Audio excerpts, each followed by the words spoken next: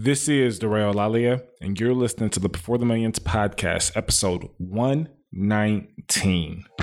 Are you ready to be the master architect of your life? Are you ready to design your business and invest the needs that create the lifestyle you've always dreamt of? Are you ready to learn from entrepreneurs and millionaires who have achieved a certain level of success? Hey, this is Derek, location independent entrepreneur, and you are listening to the Before the Millions podcast. Hi, I'm Gina Lofton. I am an investor, and you're listening to the Before the Millions podcast. Hey there, my name is Heather Havenwood, marketing coach and global entrepreneur, and you are listening to the Before the Millions podcast. Hey, this is Mark Asquith, the host of the 7-Minute Mentor podcast, global entrepreneur and all-round geek, and you are listening to the Before the Millions podcast. I am MC Lobster, the Cashflow Ninja, and you're listening to Before the Millions podcast. You're listening to the Before the Millions podcast. Whether you're looking to invest for cash flow or build an online business that allows you to be location independent, you've come to the right place.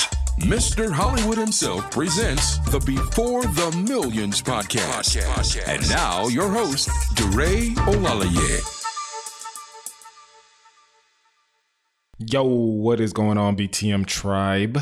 We're back for another installment, another episode of the Before the Millions podcast. So look, if you are struggling to understand what to focus on in your business, right? And you're falling short of your goals this month, this quarter, you're not hitting your revenue marks, you're not hitting any major profit milestones.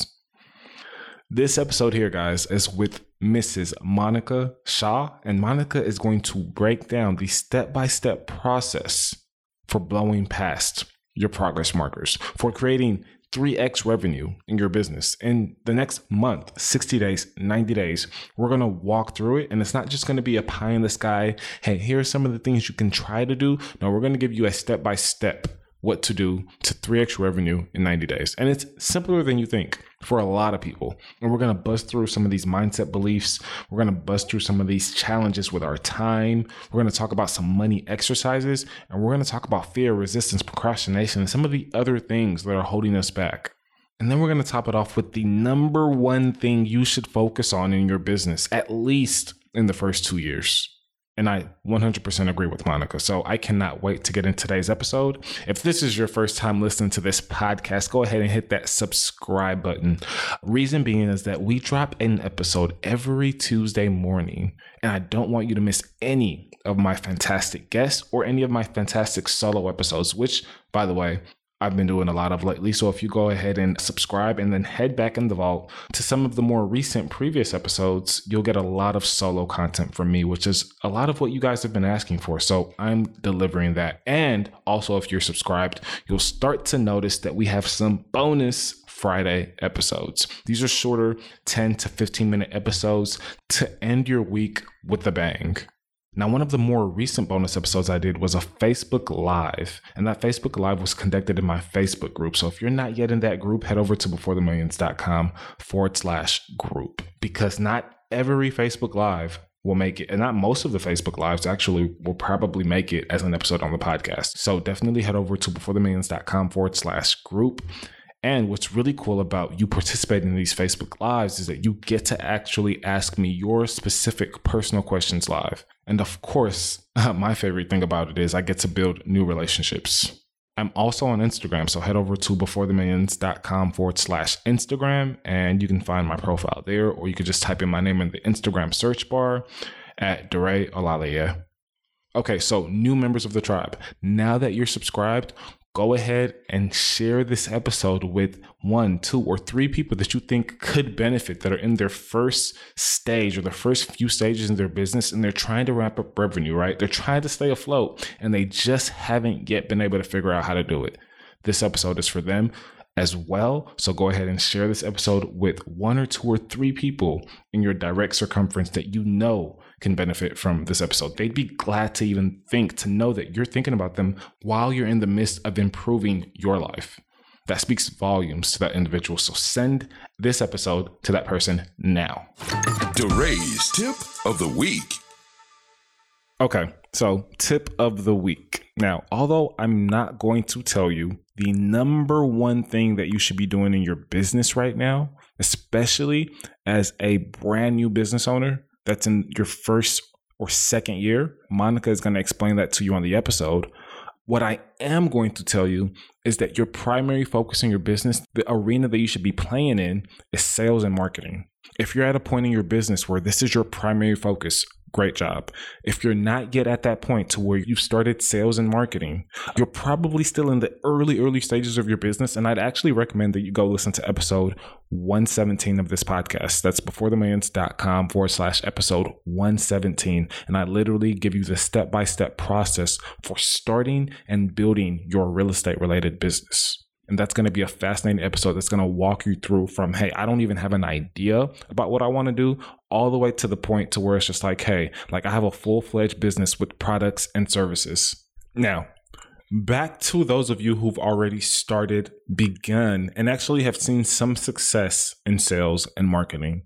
As you know, the sales cycle is very cyclical, meaning that you can get a large influx one day or 1 month or 1 week, and then it can be a complete desert or ghost town the next few weeks or months, right? And that's not the way to have a sustainable business. That's actually more of a hobby, right? Because you're not having predictable revenue or predictable income every quarter, every month, or every year.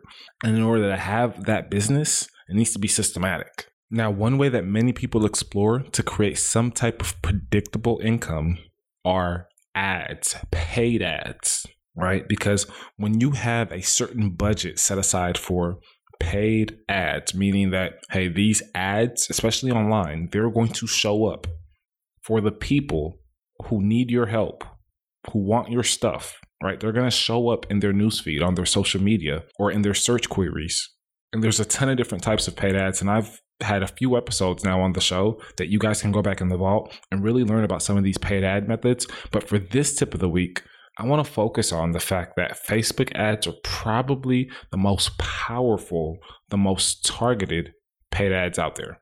Now, paid ads are always dependent on what it is you're selling, whether you have a product or a service. So for me, for an example, in 2017, most of my ad budget, most of my marketing budget went to paid ads via Google AdWords.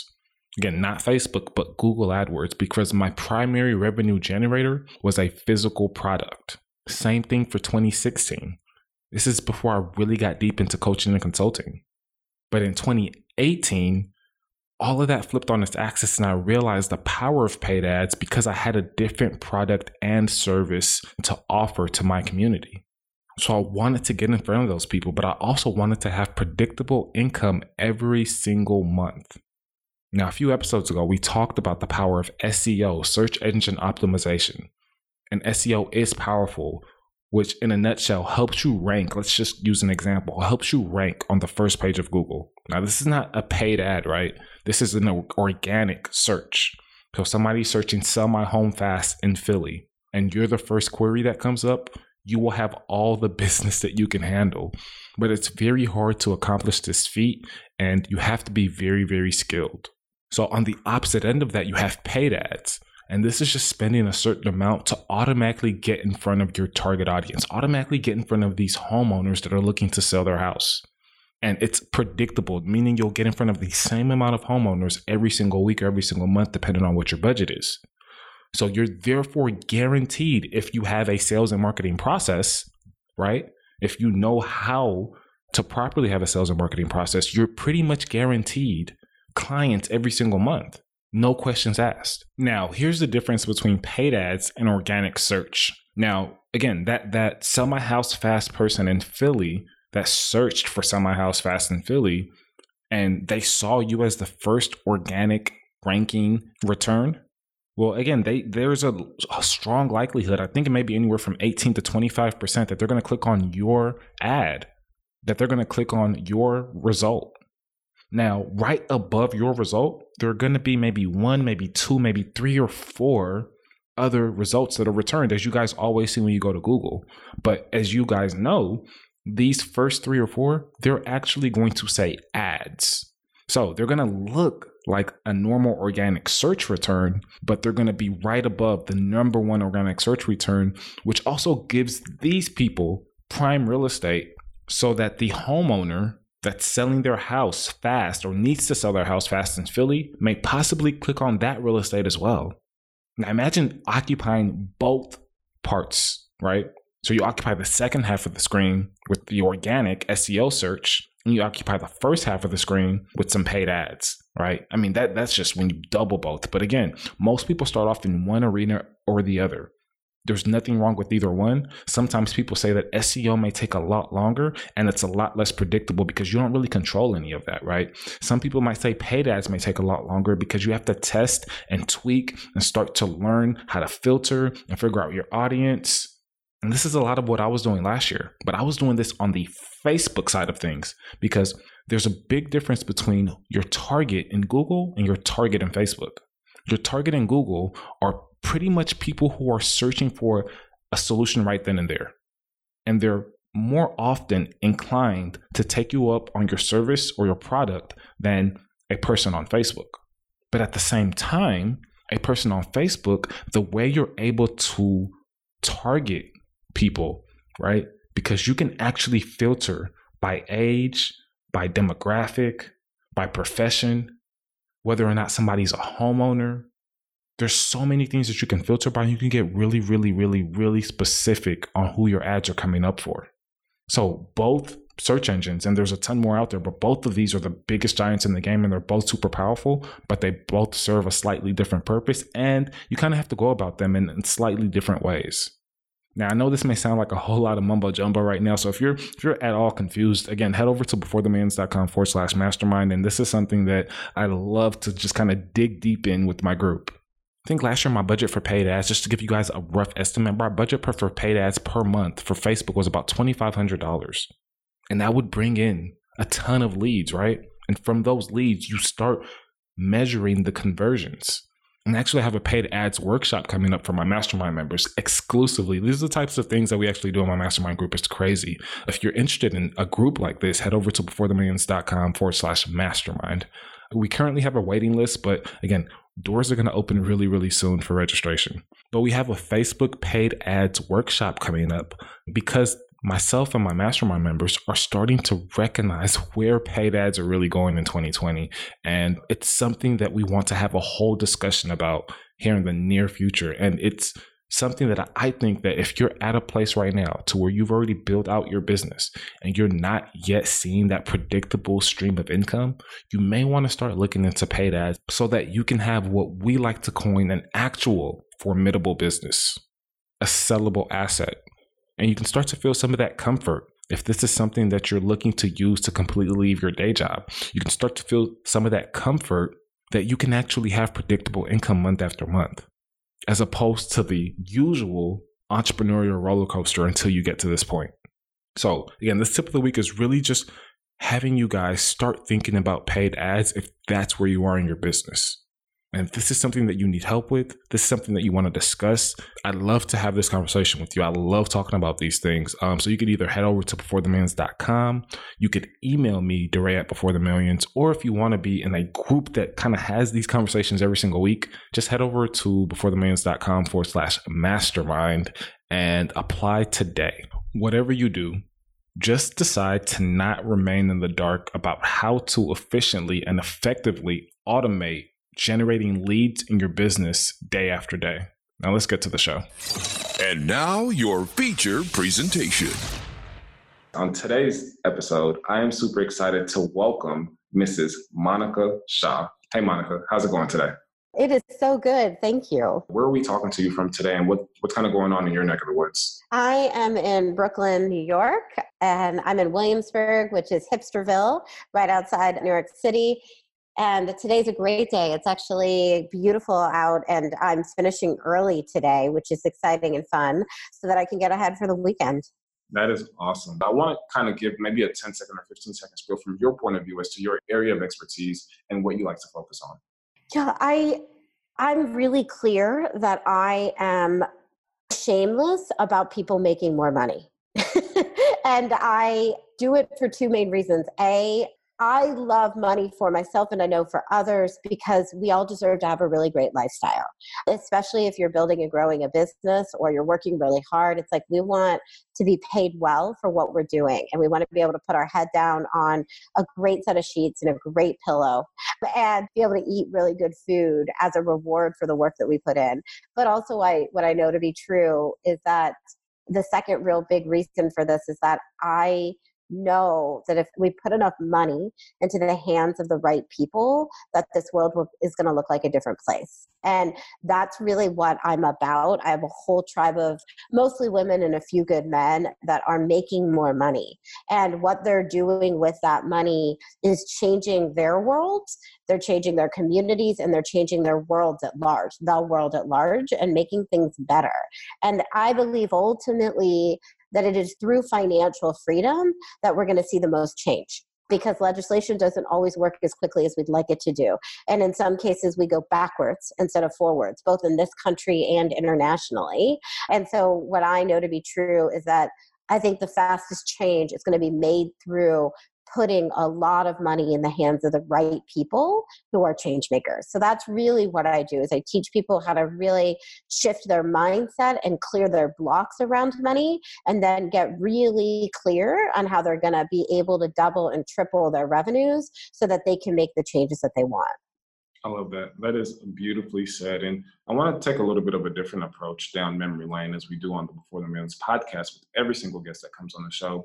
But my question to you is this, as we kind of start down your path, because I mean, money is one of those subjects to where you bring it up and people cringe. People don't want to talk about it. It's like it's taboo. Was there anything in your life at an early age that kind of had you feeling just like everybody else, like I shouldn't talk about money, I shouldn't make money? Some of those beliefs, again, I want to touch on the beliefs that maybe you grew up with, the beliefs that you inherited, and kind of start from there and then work our way up to how strong of a belief you have that money is good and that we should make as much of it as possible. So maybe take us back to maybe your first, or some of your earlier beliefs about money and where they came from. So everything that we do around money, everything that we experience around money, how we handle money in our businesses and our lives, actually stems from when we were little. And it stems from everything that happened generally between the ages of 0 to 7. Now, most of us don't remember specifically things that happened between the ages of 0 to 7, but that's really where a lot of your subconscious memories, all your beliefs, your habits and values, where they came from. And that's because between the ages of 0 to 7, you absorb everything. You see things, you hear things, you experience things, and then you take them in, and you don't have the ability to say yes or no. Like, yes, I want to believe that. No, I don't want to believe that. Yes, I want to follow that habit. No, I don't want to follow that habit. You're like a sponge. You just say yes to everything, and it sort of becomes either like how you live and how you grow. And as adults, we have a tendency to either go with it, like go with the things that we saw and heard experienced, or whether consciously or subconsciously, diametrically go against it. And so for me, when I was little, I am first generation. So my mom and dad came from India in the 60s, and my mom and dad had very different perspectives around money. So my dad came to this country with $1,000 in his pocket and ultimately joined an engineering firm, and then bought the engineering firm, and then grew it to 3 states, and then sold it when I was in college. And so his perspective on money the whole time, his very belief system was, he came from a family of 13 where they didn't have very much money at all, very little money. And he came with the belief system of, I don't want my family to ever worry about money again, ever. And with that belief system, not only did he generate a legacy, with his business, but he was also very generous with his money. And so he, I grew up watching him be able, not only be very generous with his money with us, but also give money to the community. Like when the massage therapist needed a new printer, my dad loaned him, gave him the money to do that. When the temple needed a new building, my dad contributed it to that. There's all kinds of things. And that's a very strong influence for me. I have a very strong belief system around, we should all have money, and money only makes things better. When we all have more money, we literally make each other and the world better. So it's part of the reason in my own business, I've built a 7-figure company. We've been a 7-figure company for multiple years now, because I thankfully had a really good role model for that. However, my mom, on the other hand, grew up, and she grew up in literally her first single personal shower or bathroom that was that she could use on her own was when they first moved into their first apartment together at 23. So she also grew up in a tough situation, but she didn't necessarily have the best money beliefs, was always afraid that it was going to run out, even though she lived with my father and he was very generous with money. So for her, there was always stories about it's going to run out. We're not going to have enough. And so she would do things like, one of her beliefs, and I still carry this, is you shouldn't buy food at an airport, right? Because sandwiches are always overpriced at an airport. You spend $20 for a sandwich and a drink that would cost you $10 somewhere else. And we all know that, that's just an accepted thing. But in my mind still, I will go to an airport and be about to go on a 5-hour flight, and I will have to fight myself to buy food. There's a part of me that has multiple times been no, you can't eat. Even though you run a company where spending $20 on food is not that big of a deal anymore, you still have to second guess yourself 4 times to buy a meal before you get on a plane. And that is for sure conditioning from her. But what's interesting is that, and this is where we can all start to kind of get into power with ourselves, is that I have awareness around her beliefs. And she's also, gave me some great beliefs as well, around not taking money for granted, about not being entitled around it, that I also got from her. However, I think now, as an adult, I'm constantly when I do have a desperation belief that comes in, or a thought around, I can't do this, or everything's falling apart, I know that comes from my mom's, insecurities and my mom's fears. And they're not really mine. They're not my voices anymore, because they don't need to be. And I have the awareness to be able to say no, right? And to be able to let that go and turn a different direction. I love that. And, I think about the popular phrase, what got you here won't get you there. And now that you have a 7-figure company, and you still fight with some of these internal beliefs and some of these internal struggles, I'm just is there a point in which you're just okay, I need to change my beliefs around so using that airport example, because I believe I've gone through the exact same thing, right?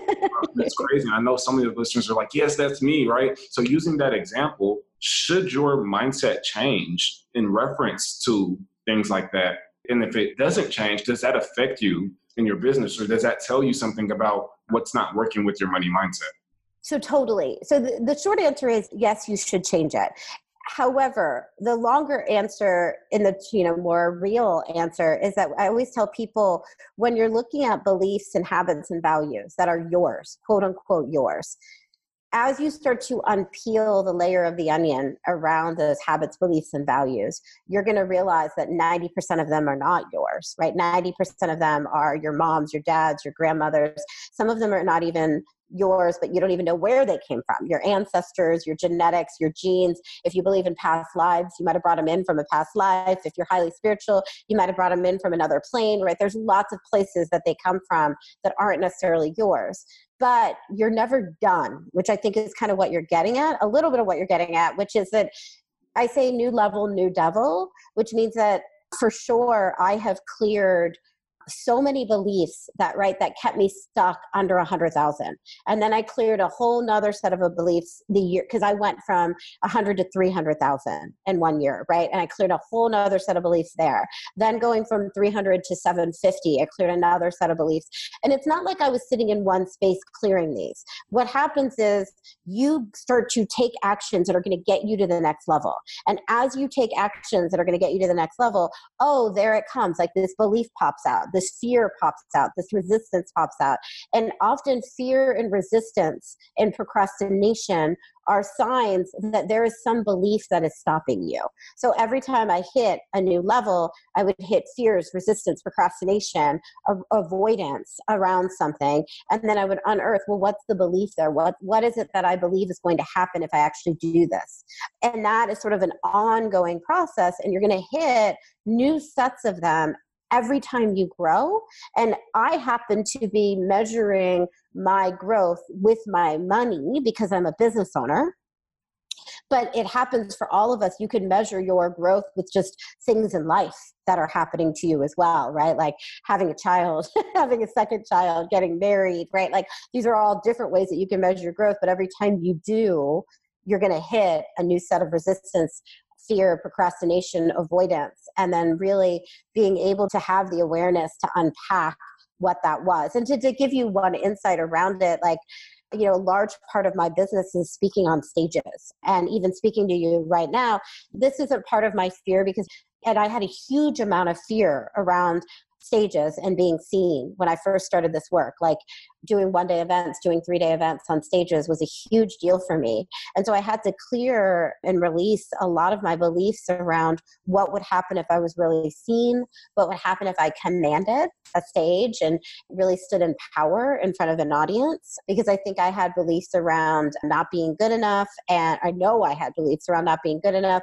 And also I had something that I call the healer's self-sabotage, which for a lot of healers and service professionals, there's a fear that if you really step into your service in a big way, and it doesn't even matter if you're quote unquote an outward healer, like if you're somebody that just has intuitive gifts and you're a business manager or you're an accountant or a lawyer or a real estate person, there is a fear that if you step out in a big way, something bad will happen. Like you'll get hurt, or you'll have objections, or people will have resistance to you or criticize you. So I had that big time too. And I really needed to work through those. And I did. And so for sure, to get back to what you're saying, if I had kept those, I wouldn't be where I am today. And I released them. And now it's really fun for me to be on stage. Like I really look forward to my 3-day events and my 1-day events, and people can feel that. But it definitely took me a while to step through it. And it was all through taking actions and then clearing the fears as they came up. Monica, when did you first become aware of this inner self-talk, and that you needed to start counteracting the inner self-talk that you grew up with? When did you first have this awareness per se, and what did you start to do about it? I think so I've been coaching for 15 years. And as a coach, I've always seen it with others. And so I have an ability to see it with others, both energetically and also to be able to identify where it might have come from. So I see it in pictures as well with the people that I've been coaching. Now, for myself, what's interesting is, and I think maybe your listeners will relate to this, for my first and second year and my third year of running this company, my second company, I really just tried to push through everything, like just make it happen.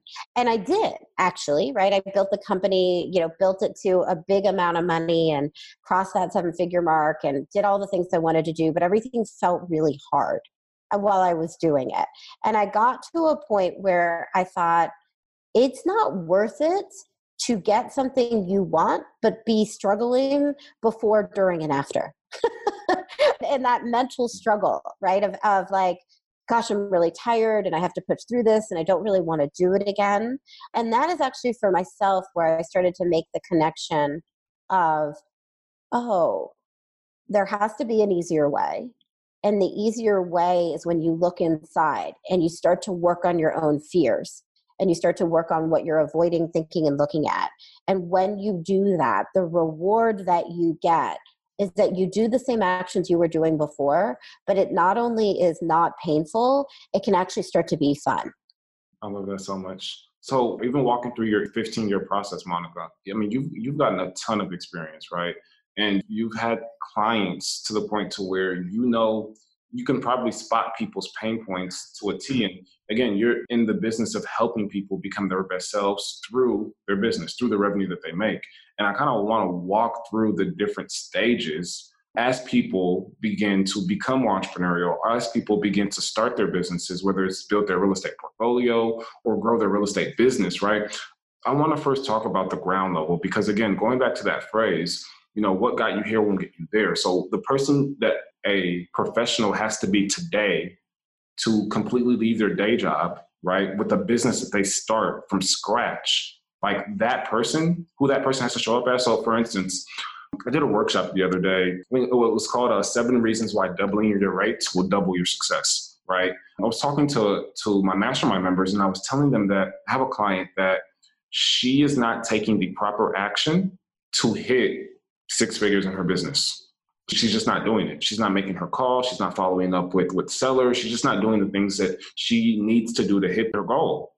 And we can argue that there's a ton of different reasons why she's not hitting her goal, but the number one reason I believe, and you may agree with this, I just kind of want to get your feedback, but the number one reason I believe, going back to that phrase, what got you here won't get you there, the number one reason I believe she's not able to hit her goal is because she doesn't actually believe it's possible, right? So if her plan is to make $10K a month with real estate, and that is her plan, is to make $10K a month in real estate, there are certain activities that she knows that she has to perform so that she can get leads, and those leads turn into deals, right? Those activities are not being performed. And then we had a session that was supposed to be about 30 minutes, lasted almost 2 hours. And I was like, why do you think those activities are not being performed? And we really dug into it. And we came to the conclusion that she didn't actually think it was possible for her to get a deal done. Because if she did, I told her, I was like, hey, if I write you this $10,000 check today and I post date it for 30 days out, and you know for sure that you can cash this check, your name is already on it, all you have to do is cash it if you perform these tasks, how differently would you show up? So again, she went from not having enough time. She needed all her sleep. She doesn't think it's possible. Like all her beliefs went out of the window, and she said, I would 100% do everything that it took because I see the check right there. And I said, that person, how you feel about that, that is how you have to show up now. Because most people are like, no, like I need to see it. It needs to be proven first, and then I'll believe, and then I'll do the work, right? But it's like, no, like you have to be that person first. So I want to talk about how people should start showing up to be that entrepreneur that can leave their day job. And then I want to progress to how people can hit that 6-figure revenue mark, because you're predicated on, hey, we can 2X, we can 3X, we can 4X our revenues. There's just certain things that we need to do, right? So maybe let's kind of walk through that first stage, like somebody who's just now starting out and they have some of these money beliefs. And again, we're all guilty of these beliefs. I have these beliefs, so you have these beliefs, right? But they have some of these money beliefs that are holding them back. What are some of the things that you can maybe recommend? What are some of the things that they should start thinking about, they should start doing? What are some of the exercises, right? I just want to give this person something tangible to be able to walk away with and be like, okay, well, I know that this is my problem and it's all my mindset and I need to figure out a way to work on it. What are some of those things I can start working on? If you're in a day job right now and you're looking eventually to leave that day job, I think that the first thing you need to start doing is doing the work you want to do. So whether it's real estate or service business or whatever, you got to create some sacred time to do that. And so if you're in that category, you're probably in that sacred time that you are working.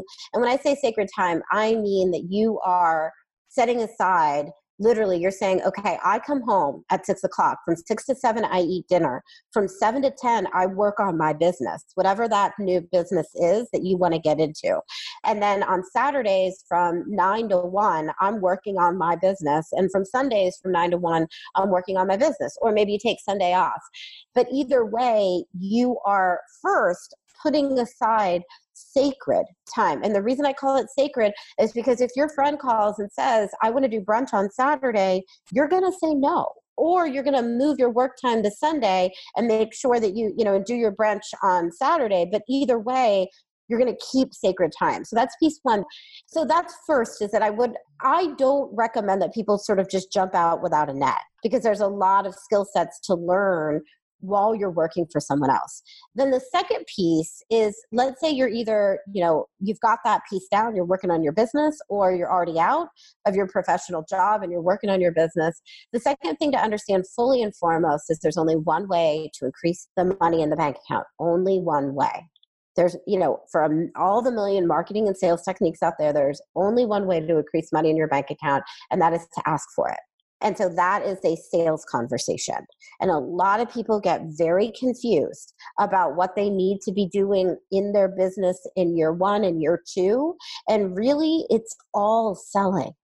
And so I think that that's where beginning business owners start to get really like sidestepping, is that they're like, oh, maybe I need a beautiful website and I need a beautiful brochure and I need to take great pictures and I need to even do a podcast. And like the thing is you don't need to do any of that. You need to get on the phone and you need to create your network and start asking for money. And there's 2 major ways to ask for money. One is one-to-one and one is one-to-many. And one-to-one is when you're having an individual conversation, and one-to-many is when you're asking in front of a group of people or from a webinar or from a video. And generally speaking, everything starts with 2 different conversations. A connection conversation and a sales conversation. So a connection conversation is when you're meeting people, which I'm sure is what you're recommending to your client to do, is that she's reaching out and doing her connection conversations a certain amount every day, maybe an hour a day or a day a week, however you train people to do it. And then some of those connection conversations will ultimately turn into sales conversation, which is when you're asking for money or getting a deal in the process. Now, here's what's interesting is that the pieces that come up around this. So depending on the business that you're in, I recommend that you're having at least 3 sales conversations a week as you're building and ramping up your business. Now, that's a very big generalization, so you're going to have to specify that to the business model in which you are operating under as a listener to this. Sometimes that'll look like you're doing an hour a day, right, of doing your reach outs and your sales calls. Sometimes it'll look like 1 day a week. You're spending a couple hours doing your reach outs and your sales calls. It's going to be different for every business on how it works. Now, the piece that gets interesting from a mindset perspective is once you get yourself to do that work and you start doing it, that's when the fears start to come up. And you want to get really specific about what you're not doing and when you're not doing it. So, for example, if you set aside 9 to 10 to do your sales and your follow-up, and you wake up and it's 8:45 and you sit yourself in front of the computer and you notice instead of doing your sales calls, you're doing Facebook for that hour or you're writing your newsletter for the hour, which we've all done. I've done it. I'm sure you've done it. Like we've all done it, right? The question is awareness. Can you be aware of how you spent your time and when you made the decision? And then look at that. So, and I know this is going to sound simple, but it's such a success habit of everyone who is successful is awareness and assessment. Right. Absolutely. Like aware. So it's awareness, it's setting goals, then having the awareness and then assessing. This is the learning curve that frankly I go through every time I want to create a new habit in my life. Is I write it down, then I try to do it. I don't do it. I mean, frankly, like I don't usually. I don't do it well. I don't do it right. I don't do it consistently for usually the first 4 to 6 weeks, sometimes at least 2 or 3 months. But the entire time I'm assessing at night. Like I'm looking at what didn't I do? What different decision did I make? And how can I try again tomorrow? And so this is the piece where every beginning business owner has to get really good at setting intention in the morning, being very aware of how they spend their day, and then assessing at night. But here's the key. You have to let go of judgment and perfection. You've got to let go of judgment and perfection. You know, I've had the grace and goodwill and blessing to have spent my entire life around successful business owners, starting with my dad and his community. My brother-in-law just sold his company. When my husband and I got married, we had 60 people there. 50 of them were entrepreneurs. It's crazy how much I've been around. And what's so interesting is that there's a natural tendency among successful entrepreneurs to not judge themselves. And to not only see, like, to not see failure, to almost be delusional about things that didn't work and to just keep going.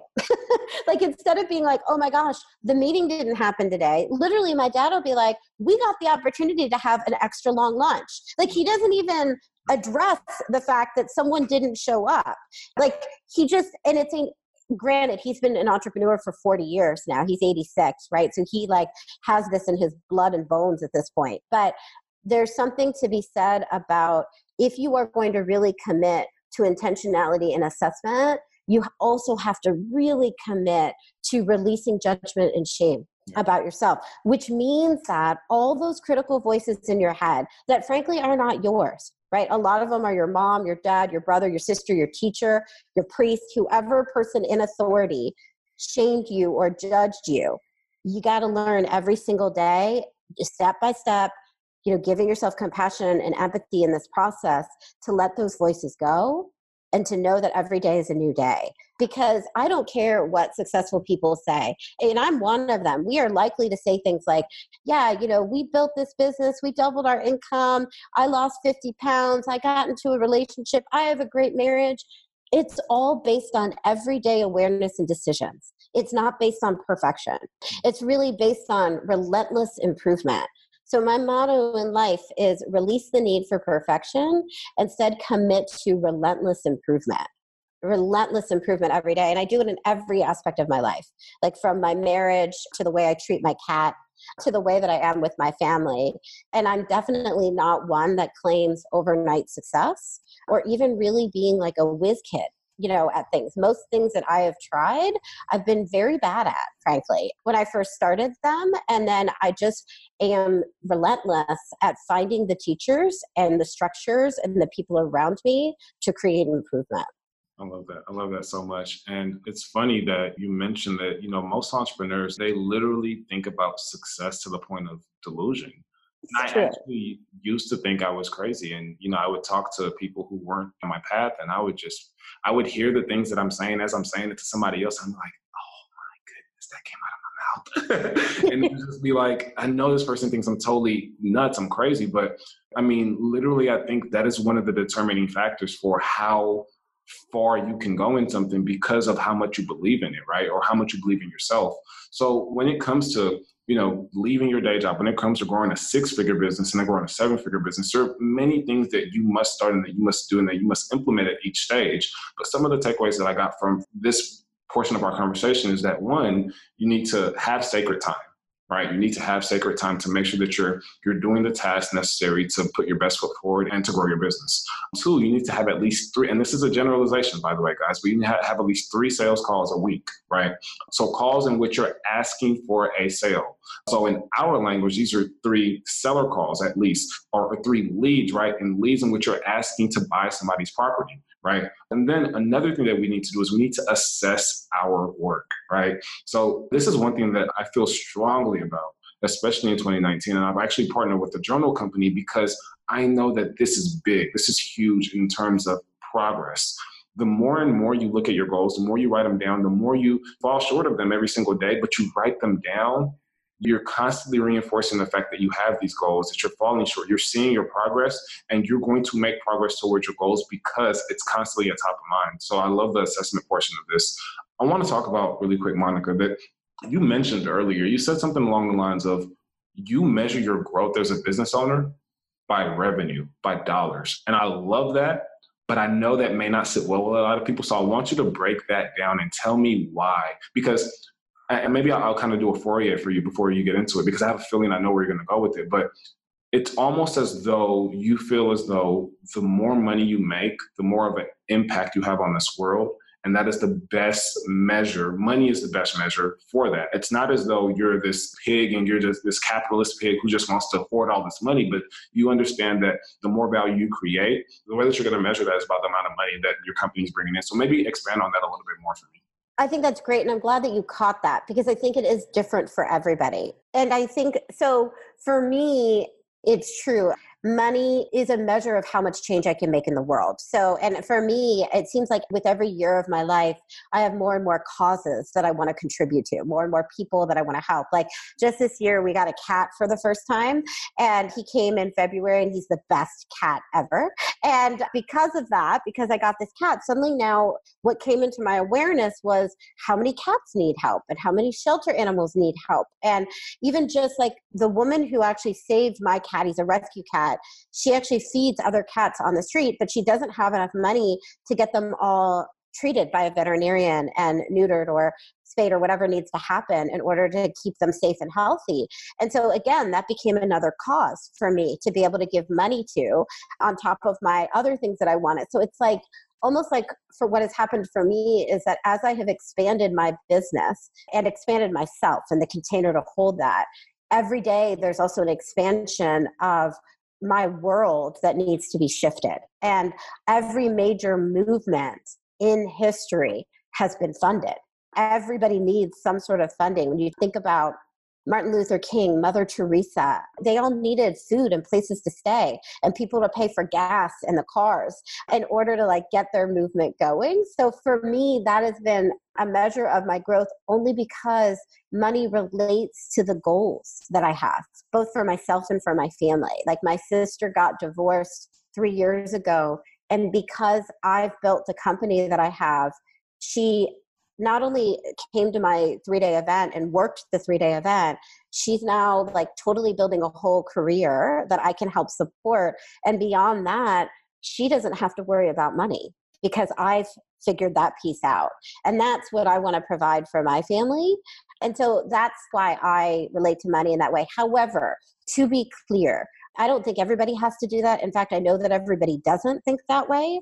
And people may measure, like if you're listening, you may measure your growth by the impact that you're making in the world. You may measure your growth by the amount of love that you give away to your children or to your family. It may be the kinds of activities that you're doing, like if you're into performance. It might be the adventures that you get to take or the travel that you get to do. So I think that there's not one way to measure it. However, there is something that is important just in the subtle distinction of measuring growth, period. Because I think a lot of people don't. Do you know what I mean? Like a lot of people just go through life year upon year. They make New Year's resolutions at the beginning of the year. They kind of fall away by February or March. And then 1 year passes and the next year passes. And there isn't necessarily a measurement of growth. I think we're all growing all the time. But I think having an awareness around setting intentions, having goals, and then being able to look at where you've come from is amazing. Not just because we quote unquote should have goals. Sure, maybe, but because I think too many of us spend our lives thinking that we're not enough and that we're not doing enough. And the beauty of living intentionally is that you can't live in that lie because you know that you've done stuff. You know that you've grown. You can see where your starting line was. You can see the actions that you're taking around it. And that makes it possible for you to really step into, I am enough. And more than that, I'm extraordinary. I love that so much. That is beautifully said. I have 2 last questions before we round out this section. And the first one is that I think about the fact that, you know, we're halfway through this year and maybe we could even do it by quarter because I don't know when this episode is going to be released, but I want to help our listeners at this point, especially the listeners who've already started their business, who are not looking to get started, right? But who are looking to actually double their revenue, right? In the next quarter from last quarter, or in the second half of the year from the first half of the year, or from 2018 to double here in 2019. But they're looking to double their revenue. What are some things that they can do? And I know that you have a way in which people can create more income without more effort by actually learning what to do. And I hopefully you have some things that they can kind of learn to do. So maybe double their income in the next quarter or in the next half year or in the next year. Do you have any advice for us? Absolutely. Yeah. So the first piece is about tracking. So what you resist persists and what you become aware of grows. And so if you're looking to double your revenue, first we have to track it. Just like if you're looking to lose weight, you got to track your food. If you're, looking to run a marathon, you got to track your running. And so the first piece is start tracking revenue. How do you do that? So take a piece of notebook paper. At the top of the paper, you would write down your 60 or 90-day goal for how much revenue you want to bring in. The reason I do 60 or 90 is because it's a way easier to get a client or a service or a product or an offering or whatever you're selling sold within a 60 to 90-day period, usually than it is within a 30-day.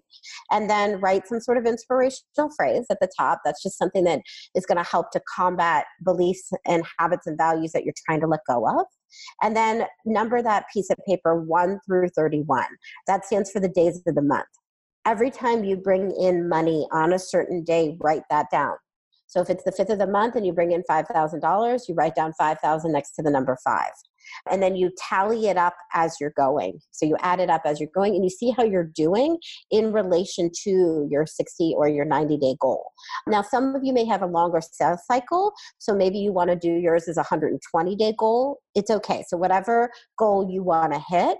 And the key here is even to write down days that are zeros. And again, to get used to this tracking system where you're tracking without shame. You're tracking without judgment. Now, if you're anything like me, learning to track without judgment is a skill in and of itself, right? Like I can't tell, I'm starting to track my food because I need to get back on track right now. And I got to tell you, I started yesterday and when I had to write down like the cookie and a little bit of ice cream that I had, my pen hurt, literally my hand hurt in writing that down. Like it was not easy. So learning to track without shame and judgment takes time. And it takes a process of surrendering and letting go when you're doing it, but it is a valuable skill to gain.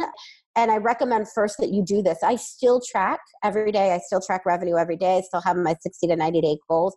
It keeps me really aware because once you're tracking your revenue, you start to understand the next part, which is the only way you will bring in money is asking for it. So if you want to stop putting down zeros, you are going to have to ask more and start doing the activities that generate more. Now, that's the next step that I'll share, which is the way in which you generate more leads overall, consistently and sustainably, is to position yourself as an expert. Now, this podcast, right, for you is a way that you're positioning yourself as an expert. For me, it's a way of positioning myself as an expert. People are much more likely to buy from you if they have seen you as an expert. So that is all marketing is, right? It is a fancy way of different ways of positioning yourself as an expert. So you want to think about how am I positioning myself as an expert consistently at least 3 to 5 times a month. Now, there's different ways to do that. My favorite way to position myself as an expert and what I recommend for all my clients is speaking, getting out there and speaking and having a point of view and speaking about it. And I don't care what industry you're in. You know, one of my clients runs a Montessori school. And I said, what's your point of view on Montessori? Get out there and speak about it, because when you become an expert, you start to build a tribe of people that say, I want to work with her. I know a lot of your people are in real estate. What's your point of view about what people should be doing when they're buying a home or selling a home? If somebody's out there talking about that, they're likely to get people who say, she's got a point of view and an opinion and she seems smart. I want to work with her. And so positioning yourself as an expert, it could be through speaking consistently, doing videos consistently, doing a podcast consistently, doing webinars consistently. The key is consistency of doing it because it takes time, right? So I started doing videos. When I first started doing videos in my Facebook group, I did 2 a week. It was 4 months before we even started getting momentum and movement of people really noticing them. The good news, though, is that I know for a fact we've generated maybe at least $60,000 in sales. And we did that only after 4 months of people watching the videos, seeing me as an expert, moving on to other programs and products that we've bought, and then wanting to buy. So decide, how am I positioning myself as an expert? And that is a way of marketing that's generating leads. And then how is that then translating to a sales conversation and making sure that you're doing at least 3 of those a week? Because I'm just like, I want to take a couple quick tangents because you touched on some key things. And maybe I should do a recap first, because first we need to track it. And I wrote down track it. And this is 60, 90, or 120 days. And then I wrote down ask it, right? So you're asking for the sale. And then I didn't have a quirky way to write down the third one, which was basically get out there, right? And expose yourself and speak.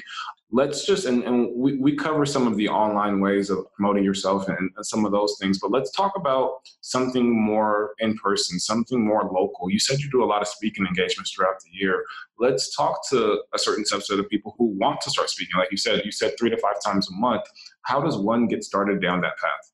Yeah, and the 3 to 5 times a month can be any positioning. So it doesn't just have to be speaking. Speaking is one of them, but if you're maybe doing speaking and then you're doing a sponsorship and then maybe you're putting yourself out there on a bunch of videos, that could be your 3 different times. But in terms of speaking, you know, it's interesting. Speaking is It is a full-on skill set. In my programs, I have a year-long program. I spend 4 90-minute classes training on speaking. So it is not something to be taken lightly in terms of how to get clients from speaking, because there's lots of elements of it.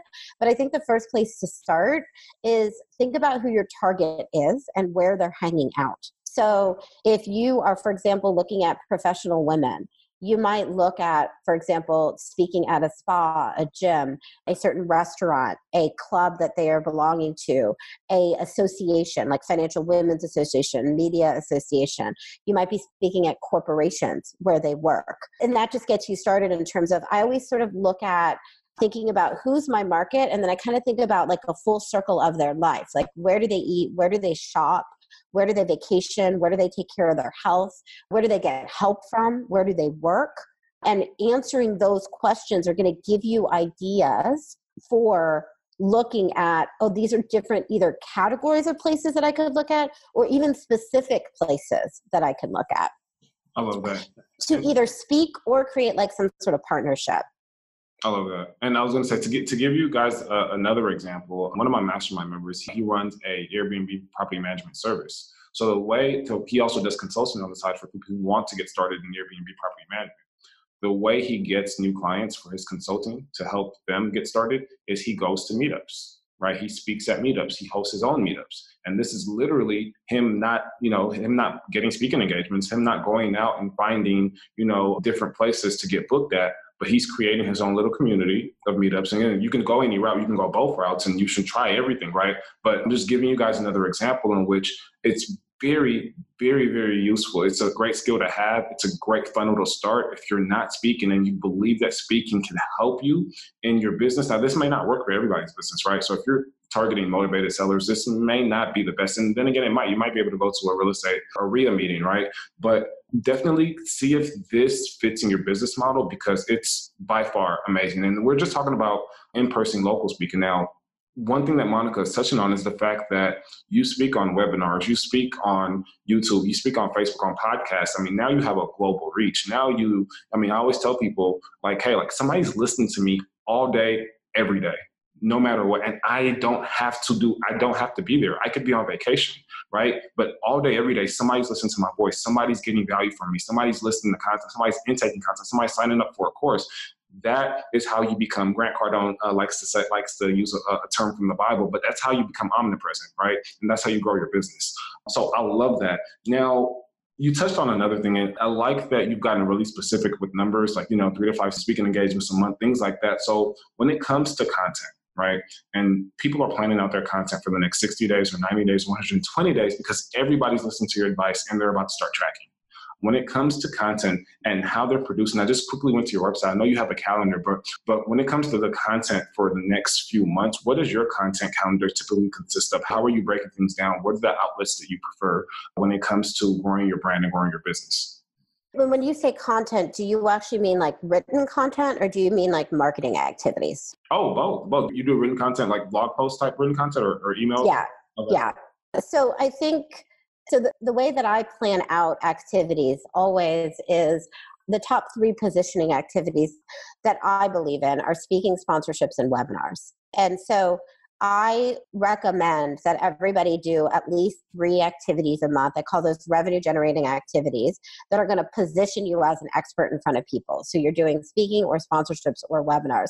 And for those of you that are in real estate, right, that are listening, I actually have a stager who I work with, and she started doing speaking events on how to sell your home for more money and in less time. And she did them for just professionals, like in all kinds of general places. Like she did them at community centers. She did them at places where they did classes, like in the New York area.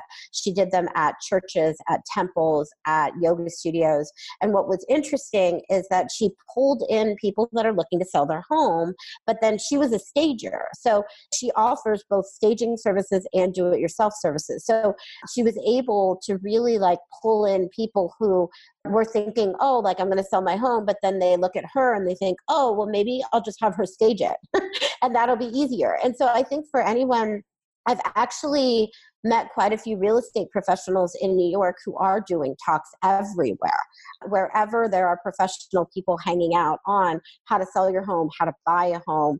And I can tell you, as somebody who was thinking about buying a home, I go to things like that to learn how to do it.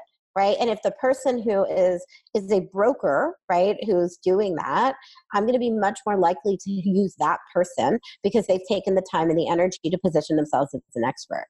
So something to be clear about. And in terms of how I do it, I'm always looking 12 months out. So for us, we have a 2020 calendar, that's already up and filled up for what are the events and activities that we're doing every single month to bring people in, to position myself as an expert. We also do quite a bit of content work, like in terms of writing. So we do a newsletter every week. We do 2 videos every week where we're putting information out to the world. We do our social media posting every day. Now, keeping in mind that I'm a pretty advanced business, so I have a team of people supporting me to do this work and to create the content. So if somebody's just starting, please don't get overwhelmed with the need for content, or then, really you have to remember that the most important thing for you is to sell. So before you get all crazy about creating 1 million videos or creating a podcast or writing a book or, doing your blog post every week, really it's about selling first, looking at your list of people, making your follow-up calls and doing your sales conversations. That's where I started. That's where everybody starts. And then as you get more advanced in your business and you have more revenue, you can bring in more people to help you to create more content, like written content, video content, things of that nature. I love that. I love that so much. And I have this 12-part blueprint that literally, and I started with creating content, and my 12-part blueprint, that's step 8, right? But I didn't know any better when I first got started. I started with, hey, I need to create content, and eventually, blah, blah, blah. And now that I know much better, it's like, hey, this is step 8. You don't create content until step 8. Like, there's so much more in your business you need to do before you even think about creating business cards, having a website. But most people, it's like, hey, in order for me to feel official and for everybody else to feel like I'm official, I need a website. I need business cards. And it's like, no, like, you don't even understand how much you don't even need those things in your whole first year. Yeah. So like, you really don't even need those things. And people, it's like that would irk so many people. Like, no, like, I just wouldn't feel right if I didn't have, and I get it. Trust me, I get it. But to grow your business the way you need to grow it, again, that's something that comes later on in the process. So you're focused on revenue immediately so that you do have a sustainable business. And I think about what you said earlier about just creating, again, we're talking about doubling revenue in the next 60 days, 90 days, 120 days, and just to add to your list. And it's something that you mentioned, but going back to even my blueprint, step 11 of my blueprint is to add new products and services that you don't necessarily have to go learn a new skill or a new trade or a new expertise. So you talked about that realtor and what she does and how she's creating multiple streams of revenue because of the business that she has. And I often see people do that. Going back to my mastermind member who manages the Airbnb properties, he created a new stream of revenue because he already had systems in place to run that type of business that he could just teach other people, right? And I saw this guy on Instagram yesterday going back to realtors, and I don't work with a lot of realtors, but I'm starting to work with realtors now. I mostly work with investors, but I've been getting a large influx of realtors as well. And you would think that as a realtor, there's no other way to monetize yourself, right? And I use a photography example all the time. There's a girl who does photography and she charges $300 and she thinks that her time is spread thin and there's no way to double her revenue by next month. And I'm just like, you have to take your skill and you have to start thinking as not a photographer, but as a business owner who owns a photography business. So what can you do to monetize? I mean, there's a million things, right? You can sell the prints, right? You can go teach an online course. You can host a webinar. You can have a group coaching session, charge $90. You can actually freelance edits, right? You can like edit other people's pictures. I mean, there's literally so much you can do to double your revenue in the next 60, 90, or 120 days. You just have to, again, you have to track it, right? You have to ask for the sale and maybe start thinking about some additional revenue streams in your business that doesn't really require a whole lot of work, if any work at all. So again, I saw this guy on Instagram and said he's a realtor, and I don't see many realtors do this, but he's created a secondary business teaching realtors how to market on Instagram, right? Like, I'm just like, that's pretty cool. I mean, there are a ton of people who teach people how to market on Instagram. They may not have a niche. They may have a niche, but he just decided to take up on the niche of realtors. Hey, I'm going to teach realtors how to market on Instagram so that they can get more sales. And now he has a secondary stream of income, right? Because he's already marketing on Instagram to get more sales for his business. I might as well teach other people how to do it. And now, I mean, I'm sure that when he started that, you could easily go from whatever your revenue is that month to the next month, doubling your revenue just by implementing something so simple. So I love that you've been able to touch on that. Okay, cool. Monica, I have a ton of things written out. I'm just like, oh my goodness, we could talk all day. And this is where this interview comes to a close, because we have to come to a close. So I want to talk about I want to close out with this in this section. When it comes to your lifestyle design, what does your typical day look like? What does a day in Monica's world look like? I just want to talk about, the fact that, you're striving. We're never where we want to be, but you've come a long way, right? And the premise of this podcast is to talk to millionaires and entrepreneurs from all over the world who've achieved their ultimate lifestyle design dream because of their business. So I want to talk about your typical days, how they go, and what you most enjoy about these days. Yeah. So first of all, I think there's different periods of my year. And I want to be clear about that, because one of my pet peeves is business coaches who talk about like their ideal days and their vacation days and their like light days, which are all well and good. But I believe that there's really 3 periods of a year: a walk period, a run period, and a sprinting period. So your walk periods are when you're relaxed and you're having fun most days and you start at a regular time and end. Your run periods are things that are a little bit faster, you're doing a little bit more, and you're sprinting. For me, I'm sprinting before an event, I'm sprinting before a launch, I'm sprinting before a vacation. And so I think it's important just to really get that. And for those of you that are out there that are comparing your sprints to somebody else's walk, please stop doing that. You're just beating yourself up for no reason. Most people do not share what their sprints look like. They're much more likely to share their ideal, beautiful walk days. And so for me, I always like to start with that, because I'm really tired of people like comparing themselves to a non-reality or to a non-truth. We all have sprints, and so for me, I'm going through a walk period right now because we just finished our major event in May. And so it's been a really, I was just telling my husband how lovely this week has been. And so for me, a normal, regular day starts at sometime. So I do my first team meeting at 10:30, and then I do client work, or meeting work from 11, usually till about 5. And then from 5 to 6, I usually do whatever catch up, email, Facebook, replying to Facebook posts, all of that stuff. And then I usually end around 6.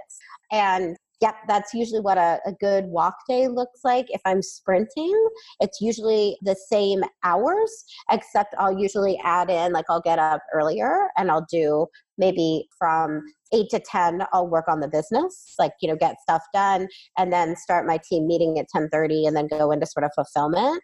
And that, on sprint days, that happens more, or sprint periods. And then during a sprint period, I may also work a Saturday morning or a Sunday morning as well. So I just like to be really honest, with the fact that things really shift, and it depends on what I'm going towards. I'm also someone that likes to grow, right, pretty quickly. And so if I'm really growing, then there's a lot of new skill sets that I'm learning and I'm putting in more time and energy. But I love what I do. And I think that's really important to note, right? That we're much more willing to work and do the work if you love what you're doing. And if you're also willing to delegate some of the grunt work and delegate some of the things that are hard for you, it's going to make getting through a longer day that much easier. Lifestyle design acceleration hacks.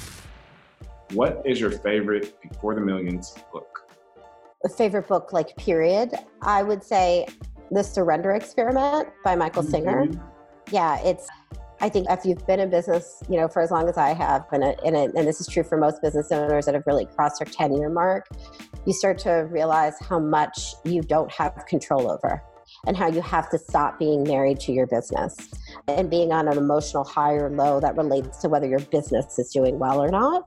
And that's true for life as well, right? When life does well, we tend to be happier. But really, we start to get, I think, as you get older and you've been in business, that you can't control it. And for every good thing that happens, there's a more lower thing that happens as well. So I really enjoyed Michael's book on the surrender experience and it's called The Surrender Experiment. It really talks about how he surrendered inspired through everything that he went through. And then he also has like courses on surrendering that I've absolutely gotten so much out of, and really living in an unconditional joy, which means that it's not conditioned on what's actually going on in reality. Love that. Crazy thing about that book is that is, so the year's not over, we're halfway through the year, but a few months ago I decided that is my number one book of the year. That's really? the book I've read 3 times this year. I read about a book a week, and I don't like to reread or rewatch movies and things like that, but that book is something serious. So I probably mentioned that book on every other podcast episode this year so far because it's that amazing. So I'm glad that you like that book. Yeah, and if you like that book, you should check out, Michael Singer has a course with Sounds True. So, like if you go to SoundsTrue.com, he's got a 4-week, or I don't know if it's 4 weeks, but anyway, it's like a 4-part course on surrendering. That is also amazing as well. And it's like one of the best things I've listened to. It's actually more than 4. I think it's like 8 classes, but I've listened to that probably 6 times or 8 times since the beginning of this year. And it's fantastic. So it's like the next step after that book. That is awesome. I'm definitely going to check that out. You said you listen to that. Do you listen to your books as well? I do. I listen to books and I listen to everything, podcasts, courses, etc. I run every day. And so it's part of like what I listen to when I'm running. Totally, I get that. And I'm the same way. And listeners, again, I always mention to you guys, but you can get 2 free audiobooks by heading to beforethemillions.com/book. So pick up this book because I've been telling you guys this book is amazing and it'll really, really, really shift your mindset on a lot of things. Okay, so what is your favorite lifestyle design app? This can be a business app or tool. This isn't business, but it's Headspace, which is a meditation app.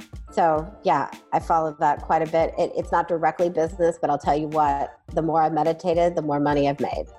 Really? Flat out. I've been on this, like I'm trying to find my path in meditation. I've tried a few different things. I've been recommended a few different things, starting with the Mind Valley. Have you heard of Bishop him? Yeah.